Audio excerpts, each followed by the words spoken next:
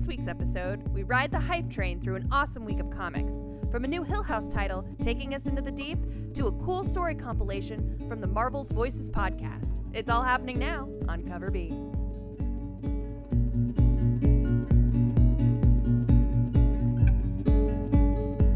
Welcome back, everybody. What's up? Ooh, we both came in like really aggressive. I don't know. I was just following your lead. You were like, "Welcome back, everybody. It's your boy," and I was excited. I was following you. I'm just excited. I got a lot of energy. I'm feeling pumped. Like, yeah! I had a slushie. I'm filled with sugar. Let's go! Ah! Yeah. I'm hype train tonight. Yeah, man. It's Straight up comics. hype it's train. The most exciting thing in the world. I got my brain. It's going. I'm feeling it. I'm here for it. Let's talk about Plunge. Whoa! Plunge. I need to calm down the hype. Yeah, you might need to turn it back. So Plunge is a new Hill House title. So Hill House, for those of you who don't know, is the imprint from DC that is curated by Joe Hill, who is himself was curated by Stephen King because he's Stephen King's son. Yarr. And he looks freakishly like Stephen He King. really I've never does. seen him.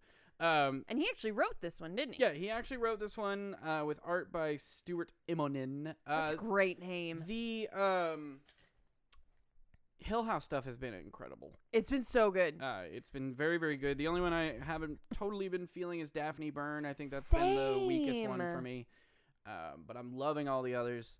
And this one is shaping up to be another one that I really freaking dig. And that's good for me because I love horror. Yep. And I'm kind of at that point where I love horror so much that I don't get horrored that much. Oh, is this about to be confession time? Especially because, especially in, images. So, horror comics, I've only had, a few instances where I'm like, ooh, that's spooky. Yeah. But I've very rarely been, felt a sense of dread and, looked over my shoulder and, beware, dear reader, that kind of feeling. But this one, I hate the Ocean. I really hate the Ocean. And this one opens with hey, here's a giant wave consuming an island. And then oh, giant hey, squids. here's this boat that has, been gone since the 80s and is now sending out a distress signal and is stuck on a shallow part of an atoll. And this whole thing's going to focus on freaky shit happening on an island and under the water and in a shipwreck. And I can't handle that. But I can. I'm here for it. I like the thrill of the spook, but I hate it. Here's the thing. Here's what I like about this book, and I find both ironic and delightful at the same time. This book has set up every single water horror, ocean horror trope possible, and it all works. There is the group compiled of misfits and ragtags and people who don't want to participate but are participating for the money, and the smart water creature studier person, and there's and 1.5 tons of dildos, right, yep, for whatever reason, and there's it's a ghost ship sort of, and there's been weird creatures, and there's been bodies, and it's like Jaws meets Ghost Ship meets Megalodon meets I think I literally I make myself notes so that if I forget if it's a while before we record or I have a busy week and I'm like, man, what was I going to say about this? I make just a little quick blurb. Right. I think the blurb I wrote down for this one was literally it's like an Eldritch Jaws. Yeah. And it feels it's all of those tropes are in there, but it doesn't feel forced or lame or cheesy. It just feels oh no, I am here for this. This is how I would want a movie to start. Yeah, and I was gonna say the pacing is very cinematic. Cinematic. It felt very much like the setup to Jurassic Park, where you cut from person to person as people go and be come to Jurassic Park, and you know what I mean. Yeah. Here we're looking at the lawyer going to the amber mines, and here we're looking at the dude getting the whole Dotson, it's Dotson, that guy. And then we're looking at Grant and at his thing doing his like I'm gonna cut your belly open thing. You know what I mean? Like it goes from I'm like there. blip to blip to blip, It and also- then everybody ends up together. You know? It feels a little like, this is a weird one, but go with me on this. It feels a little bit like Armageddon meets Deep Blue Sea. Yeah, a little bit. And I'm so here for that. That's yeah. great. It feels very much. The beginning is very stylized, like a lot of those like 90s, 2000s, like Yes. sci-fi-ish action movies. It feels where it's great. Like, yeah, because I mean, even Independence Day had an element of that where it was like Yes. cutting around to everybody, and then eventually everybody like got together. Conglomerates. So, like, you saw what Jeff Goldblum's character was doing. You saw what Will Smith's character was doing. You saw what the president was doing. You saw these people, and then like eventually everybody got together. Jeff Goldblum needs to be in more stuff now, is what I'm reminding myself. Yeah, I really want to watch that Disney Plus. Oh yeah, Nat Geo where thing he of, just like is himself the and does world stuff. according to Jeff Goldblum. And I originally I thought it was going to be like a nature documentary, like narrated by Jeff Goldblum, but he focuses on like everything. He just does stuff. He's like, "Hey, I'm living life. You want to follow me?" And I'm like, Yeah. "Yes, Like I think there's I do." I forget. I remember seeing an episode about something, and that's what tipped me off that it was just Jeff Goldblum talking about the world. Just doing stuff. I think it was like cons or like cosplay or something. Like he That's does an episode great. talking about like nerd culture or something. I don't know. I don't remember what the episode was, but anyway, Plunge is very, very solid. The pacing's really good. The characters seem really fun. Like I'm in love with the Ship brothers, the like Yeah. three brothers that run the scavenger thing. They're I great. agree. And yeah, it feels very Eldritch. I'm a little worried that it's gonna be like too localized on the island. Like I would like for it to be a little bit more underwater and spooky. Yeah. But I like the kind of setup that we have so far. Yeah, I agree. Of like, there was like a, you know, it opens with there being some sort of like earthquake causing like a tidal wave, and you know, so that could be anything. You know, Yeah. that could be like, oh shit, like an underwater nuke went off, or Cthulhu hath risen from the depths. I really want this to be a cluster F of all of the different stereotypical baddies in a water monster movie. Like, I want there to be ghosts on the ship.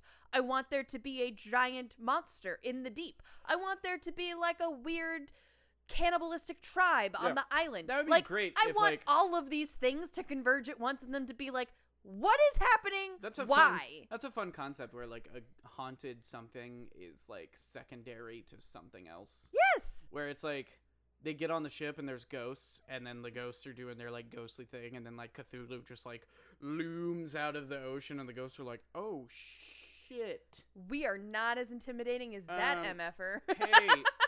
Hey guys, we're dropping all the facades here. There's a giant fish monster outside.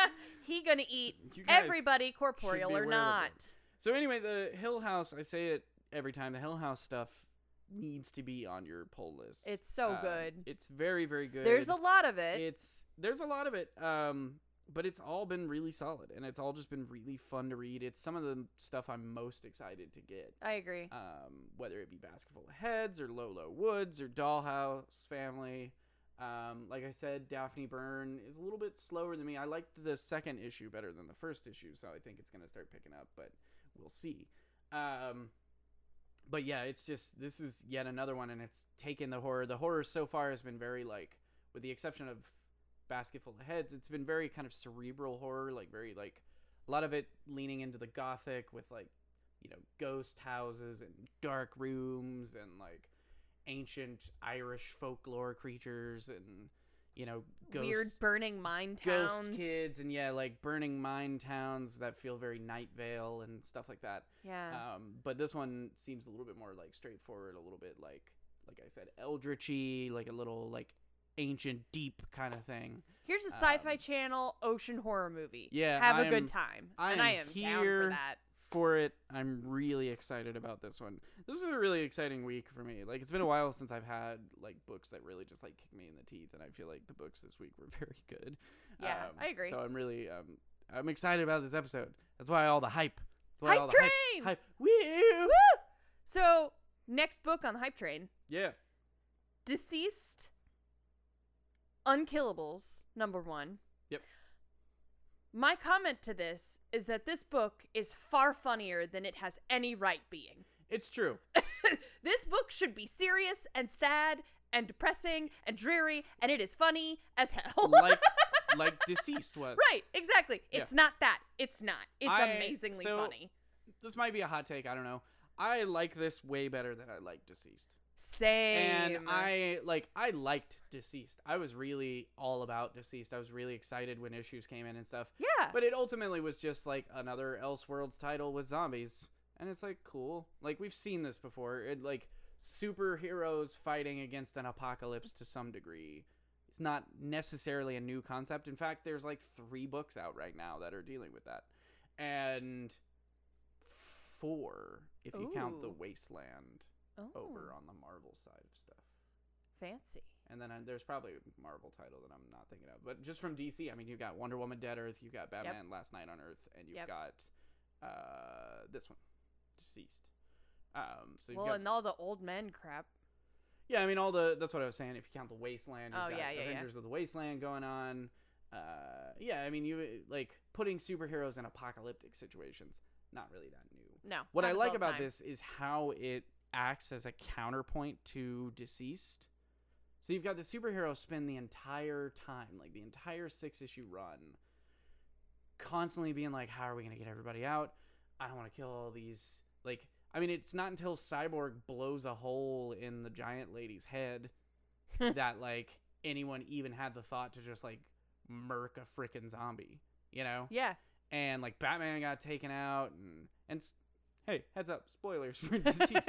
If you're not caught up, that happens in the spoilers. first issue. Get over it. Anyway, you know, they spend so much time being, like, thinking about the people and thinking about how they're going to save the day and thinking about how they're going to, like, rescue enough people and how they're not going to kill anybody and how they're going to, like, make sure the important heroes who could do a lot of damage don't get infected, like the Flash or the Superman, and guess what? And, you know, it's their head is always, like, they approach the situation with so many, like, parameters and variables. Yeah. That, like, it ends up working out really poorly for them. Yeah, it does not go well. And so then you flash to the more cruel characters. So, like, this one is 2 kind of, like, parallel stories. One focuses on Deathstroke, one focuses on Red Hood. Mm-hmm. And it's just, like, you focus on these characters that are more, like, edgy. Ruthless. Yeah, and they just don't give a shit. No. And they're, like, instantly in it. You know what I mean? Deathstroke's like, oh, zombies. Okay. You know? And, like, cool. All right. you know, I know like, what we're dealing with now. Batman figured out how the thing spread and, like, tried to warn people. And then, like, Tim and Dick both got infected because they weren't smart enough to figure out not to look at their phones. But you know who was smart enough? Jason freaking Todd. Jason was. Shows up and is like, oh, no. You did it. You did the damn thing. You know what I mean? Yeah. And it's just, like, it's so funny to me that these, like, just ruthless, like you said, ruthless characters are just like, and I get it. I hate to say it, but, like, it's the ruthless Batgirl that survives. Yeah.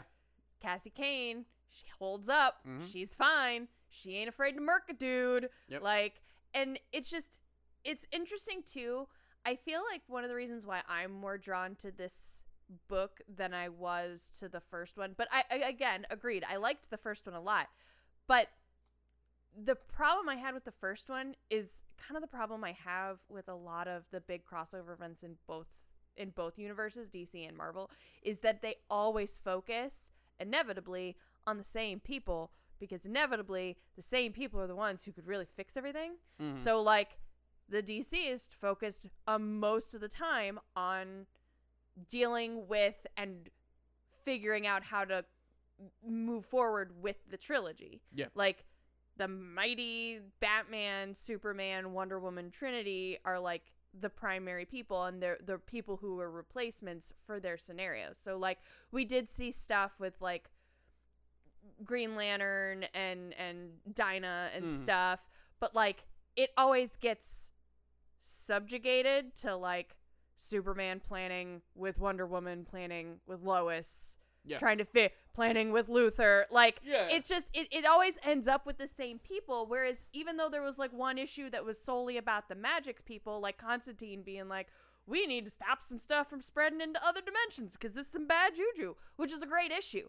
But it still inevitably always goes back to the same people. But in this one, all those people are no longer a viable option to look at. And so we're back at the, like, street level-y people or the, like, less focused on bat people. And that, to me, is always just so much more interesting. Yeah, I agree. Like, hot take, I get bored of Batman. He is not a good person. He's a moody pants. He needs a therapist, and I'm just over it. I'm just over it.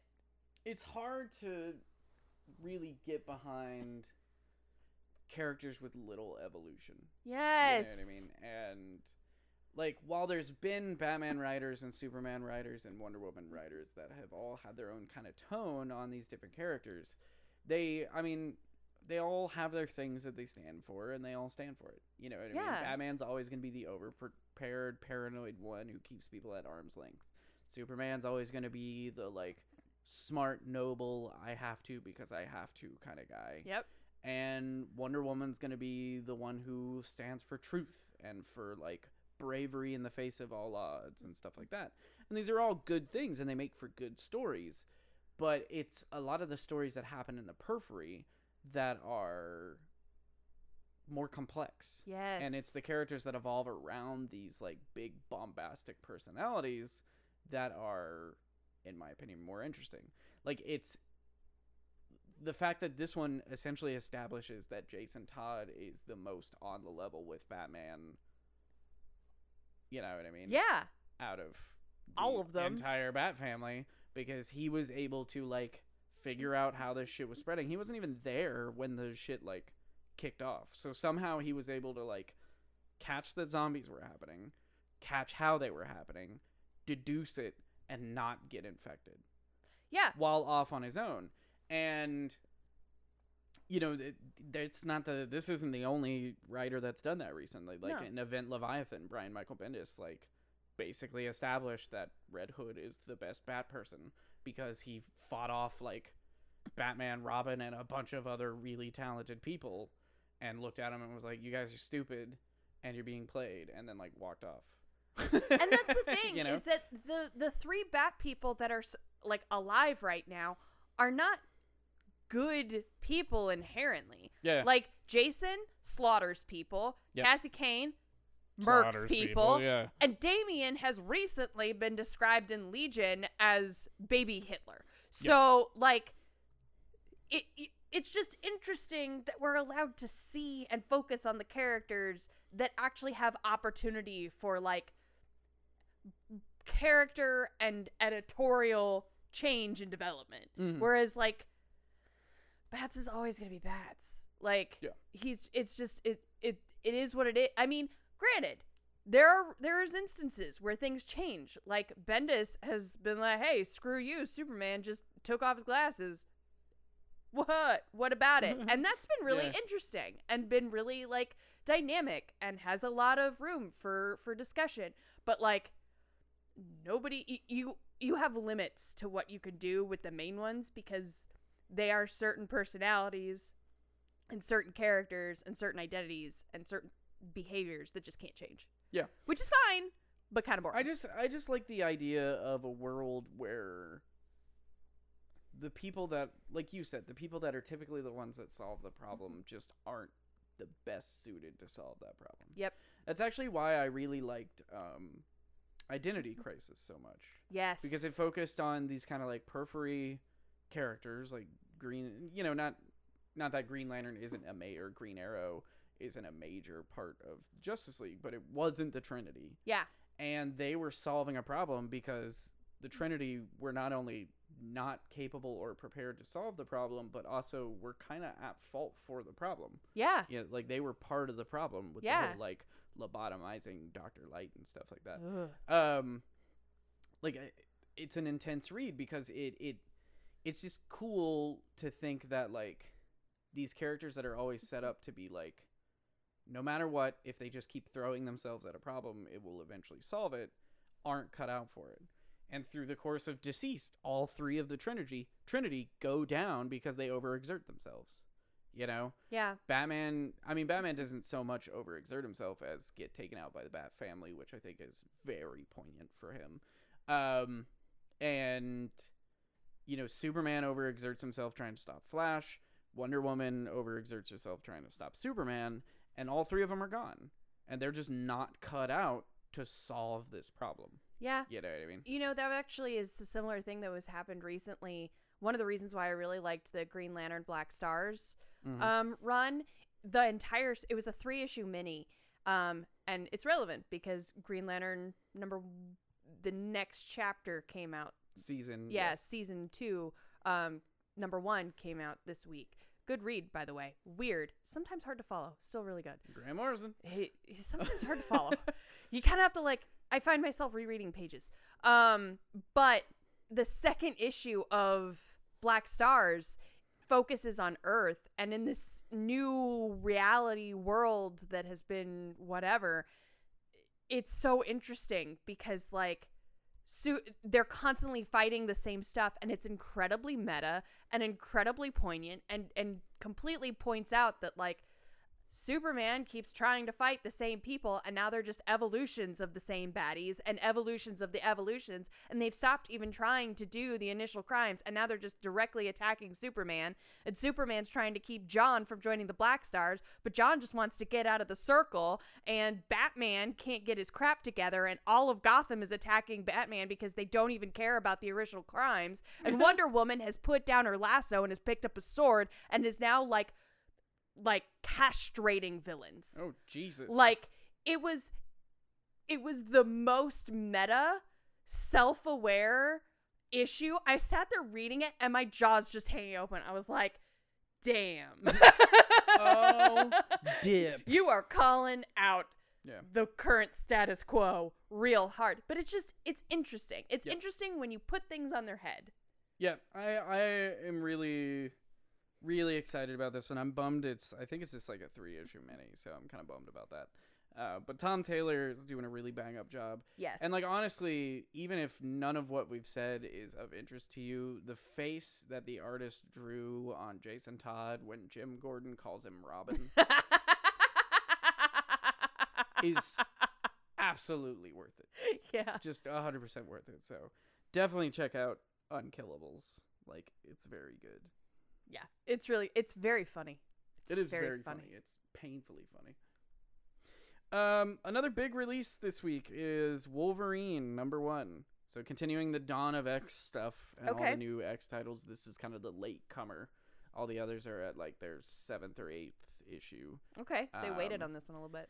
And, it's interesting because a lot of people, Wolverine came back the summer of last year. Right. Because he was killed off years ago.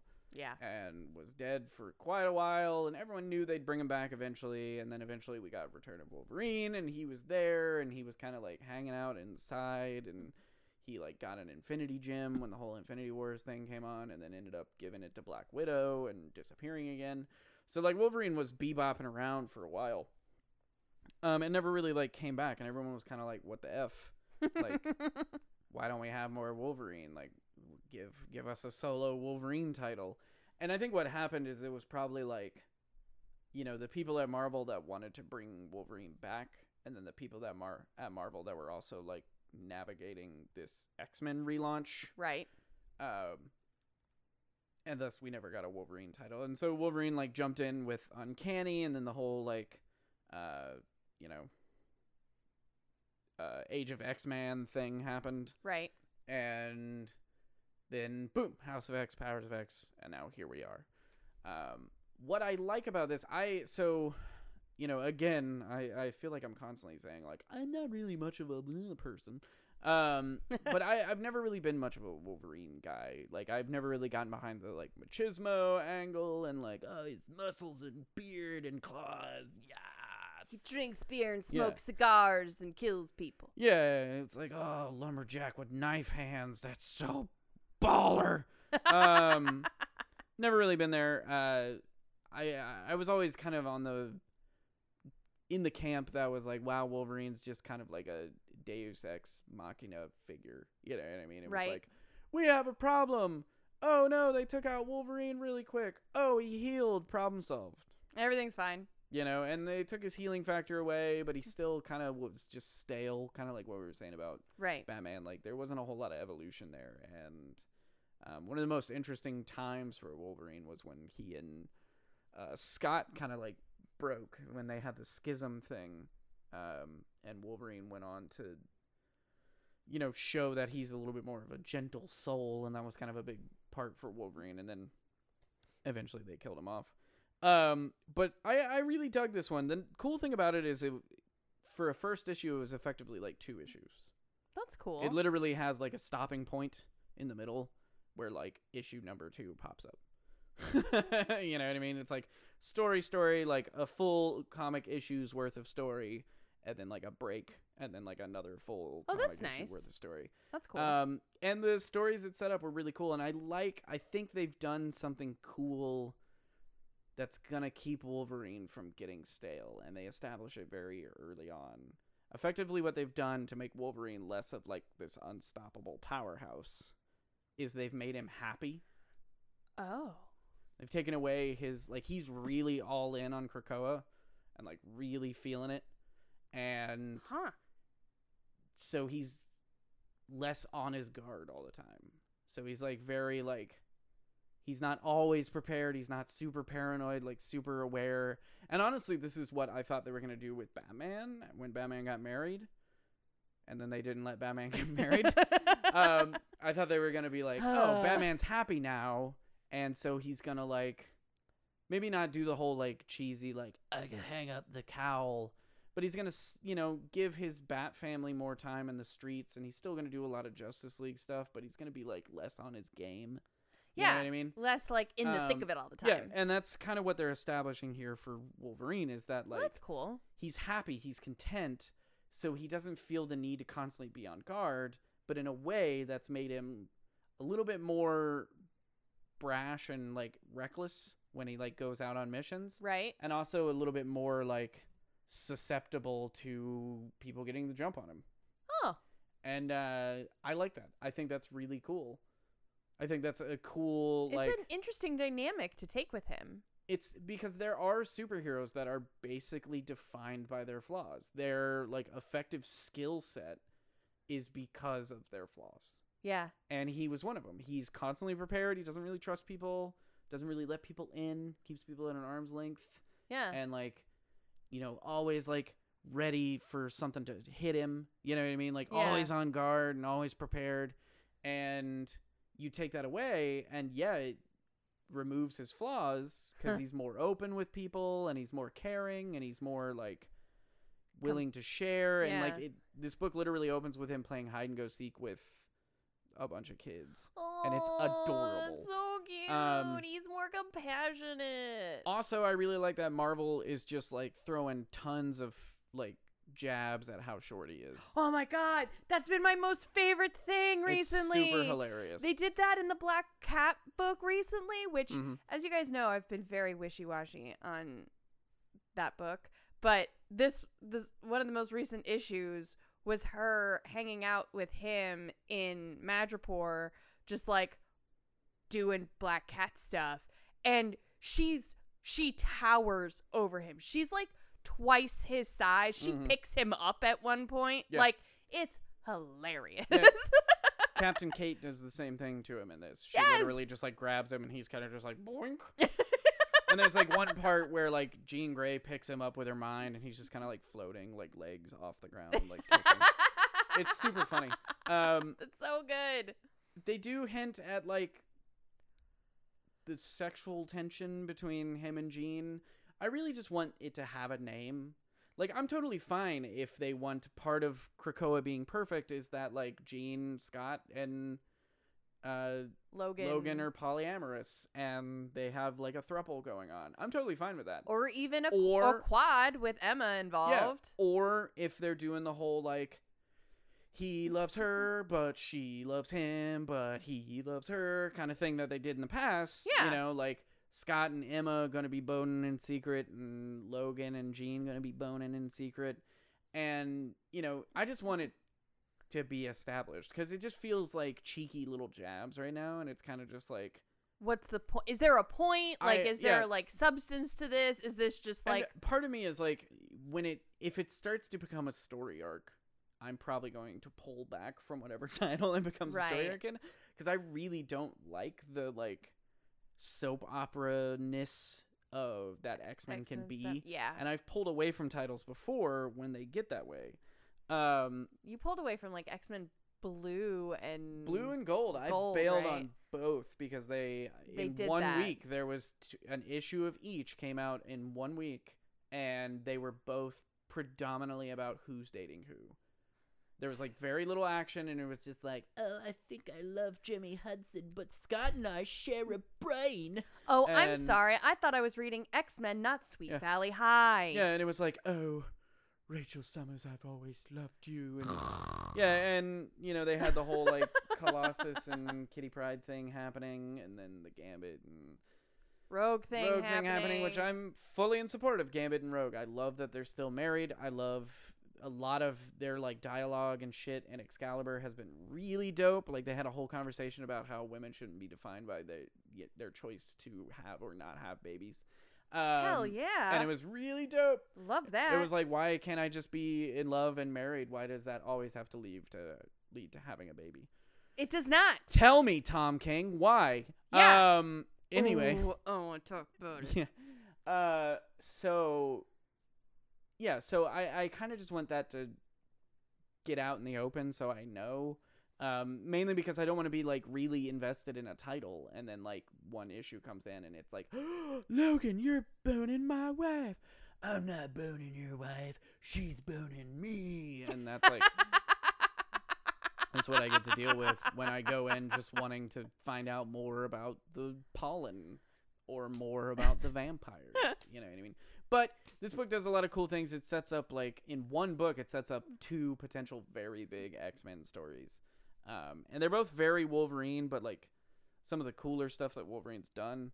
Like, the first story feels very, like, his X-Force gray suit days, where they were dealing with, like, drug cartels and shit like that. Right. And then the second one feels very, I guess, also those kind of days. I think but there was, like, a period in,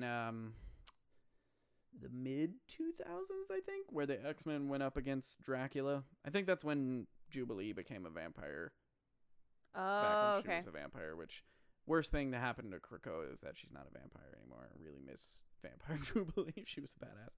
She was a badass. I was here for that. But yeah, they went up against, like, Dracula and shit, and it's looking like that's gonna come back. Oh, okay. All so right. it's looking like the setup, and I think this is genius because they've already established it in other things. They established it in the Avengers run that the vampires were kind of, like, making moves to get their own nation. Right. They effectively, like, dropped Dracula in, like, Siberia or some shit, and Dracula's like, this will be a great country, and then, like, goes off to rule his new country. And so, like, I guess the whole setup here is that, you know, the vampires are looking at mutants and they're like, well, they get sovereignty. You know, we want it too. We want our nation to rise. Yeah, that'd be cool. That'd be super cool. But yeah, we'll see. I do like this issue though. It's a really good first issue. Nice. It's definitely worth picking up. I think even if you're not a Wolverine fan, if you've just been keeping up with all the X-Men stuff, it's definitely worth checking out. They did a really good job kind of making Wolverine feel fresh. Nice. Very cool. Well, the last one I wanted to talk about today is sort of meta for us as a podcast because it's Marvel Voices #1, which is a one-shot based around the podcast Marvel Voices. Nice. And it's a collection of stories that you can read alongside like interviews and storytellings that were from the podcast. So it kind of like it all ties in together. Cool. Nice. And it's a bunch of different authors and some really interesting author choices, and like it's just very interesting. Like Method Man has a story. Nice. And it's awesome. Like Cool. Yeah, and yeah. like Charlemagne the God has a story where he Nice. makes himself a character. Like, Okay. It's just like it's just really interesting, and That's like badass. That is really cool. and like Roxane Gay has a story, and like I don't know, it's cool. There's just a lot going on in this book. It's a very and like unique, like, yeah, thing to and do. some of the stories are kind of like silly and cutesy. Like there's like a race between like a effectively a drag race, but like a really high tech intense drag race, and it's like the two front runners are the princess of Wakanda herself Nice. and a team from Krakoa, and they're like talking and they're talking smack the whole time, and they're That's like racing and smack talking, and then they end up crashing into each other and neither one wins, and it's just like really interesting, like these really cute, clever, weird, kind of like would be out of place anywhere else type of stories. Yeah. You know? And like It's cool to give some credence to, like, different ways of storytelling, or like different like perspectives on storytelling, and not just like, hey, here's this comic book writer who's been writing comic books for years and wants Yeah. to write more comic books. Here's their comic book. You know what I mean? It's Right. like, hey, here's this person. They have their own way of viewing the Marvel Universe. Here's the story they want to tell. Right. You know what I mean? And there's like a story from like Silver Surfer, and there's stories about She-Hulk, and like there's a humorous story about Ant-Man screwing with Nick Fury. This was amazing. There's a story about Ant-Man screwing with Nick Fury, pretending like he's on the wrong roof, but he's on the right roof. He's just small and he's floating, but Nick can't tell because he has no depth perception because he only has one eye. It's so clever. Oh my god, that's so funny. It's so clever. I can't. Oh, it's so good. It's just there's just such weird little gems in this book. Yeah. Like it's worth it. It sounds just cute. it sounds just refreshing. Yes. It sounds like the cold glass of sweet tea on the porch of comics. Yes, and like don't get me wrong, like there's some like more like intense and sentimental, and like there's a one pager all about like the love is love, you know, Yeah. like it, and like there's stuff like that, and then there's like darker stuff, and like, you know, observing the world and what the world is for what the world is, and like stuff like that. But like I don't know, it's just I really enjoy books like this, these kind of like one pagey type combination books where there's just like a whole lot of variety going on, kind of like back when I think it was it might have been this past one, it might have been 2 years ago, but there was like an X-Men Christmas edition, Yeah. where it was just like a compilation of just like The stories one that was that like don't an advent calendar, so it was like 25 stories. yeah, and like it doesn't have to do anything. Like there's no expectations on it. It doesn't have to like prove itself or be like, oh, we're important and look at this cliffhanger, don't cancel us. Like It's there's it's none a of that. story, It's just here's a story, stuff. not like a story or series of stories not concerned with the status quo. Yes. They're going to exist, they're going to tell their story, and that's it. It's just like A to B, it's done. It's not trying to leave a bunch of like C, D's, and E's off, you know, into their own direction. It's just like, boop, here we go. The best story in this whole compilation, and then I'll stop spoiling stuff, but the best story in the whole thing is told from the perspective of the spider that bit Silk and I think Miles. I thought it was Pete. It might be Pete. Yeah, I think Silk got bit by the same one as Pete. And it's really touching. Like Dope. This spider has gone through hell. Gone through some shit. Yeah. And what it's doing now and how it's presented is just, I don't like spiders. You are valid, spider. Spiders freak me out. Yeah. I have mad arachnophobia. I have screamed like a little girl when I have seen big It's old true. spiders in my house, and I live in the part of the country where they get big, They do get and I big. don't like it. But this spider, We live in America's Australia. I do. This spider, she is worthy. She is valid. You are valid. She is wonderful and brave, and she has earned her place in my heart. Aw. She's like, it's like her and Charlotte. That's the only spiders in there. F's in the chat for spider. F in chat. But that's Marvel Voices. It's Nice. it's That sounds cute. really It's cool. short, sweet. It's got cool like audio stuff to go with I it. kind of want to check out that podcast too. Yeah, Yeah. agreed. It's just cool, man. It's cool. Dope. Shout out. Shout Yeah. out to the cool stuff in the book. Yeah. Hey. Go get it. Nice. Maybe we'll be on Marvel Voices one day. Aw, please Please. Marvel? consider me. Hey. Anyway, I think that's gonna do it. Yeah, that is it for this week. We have quite a few left over that we're gonna do on a blog post. Yes, we're gonna So we'll have do those an honorable mentions. Yep. So we'll have those coming. It was a very exciting week. There's a lot of good stuff on the show. Lot of There's good stuff going on. Continuation issues and stuff like that. Big old handful of Black Label stuff from DC, which is really exciting. Yeah, it's just a cool week. Good week. Yeah. Good week. Let's see it keep rolling. Let's keep the momentum. Let's keep the hype.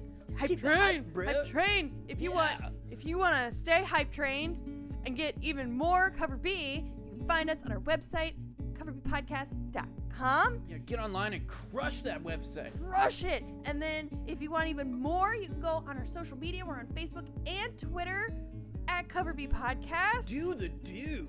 Yeah.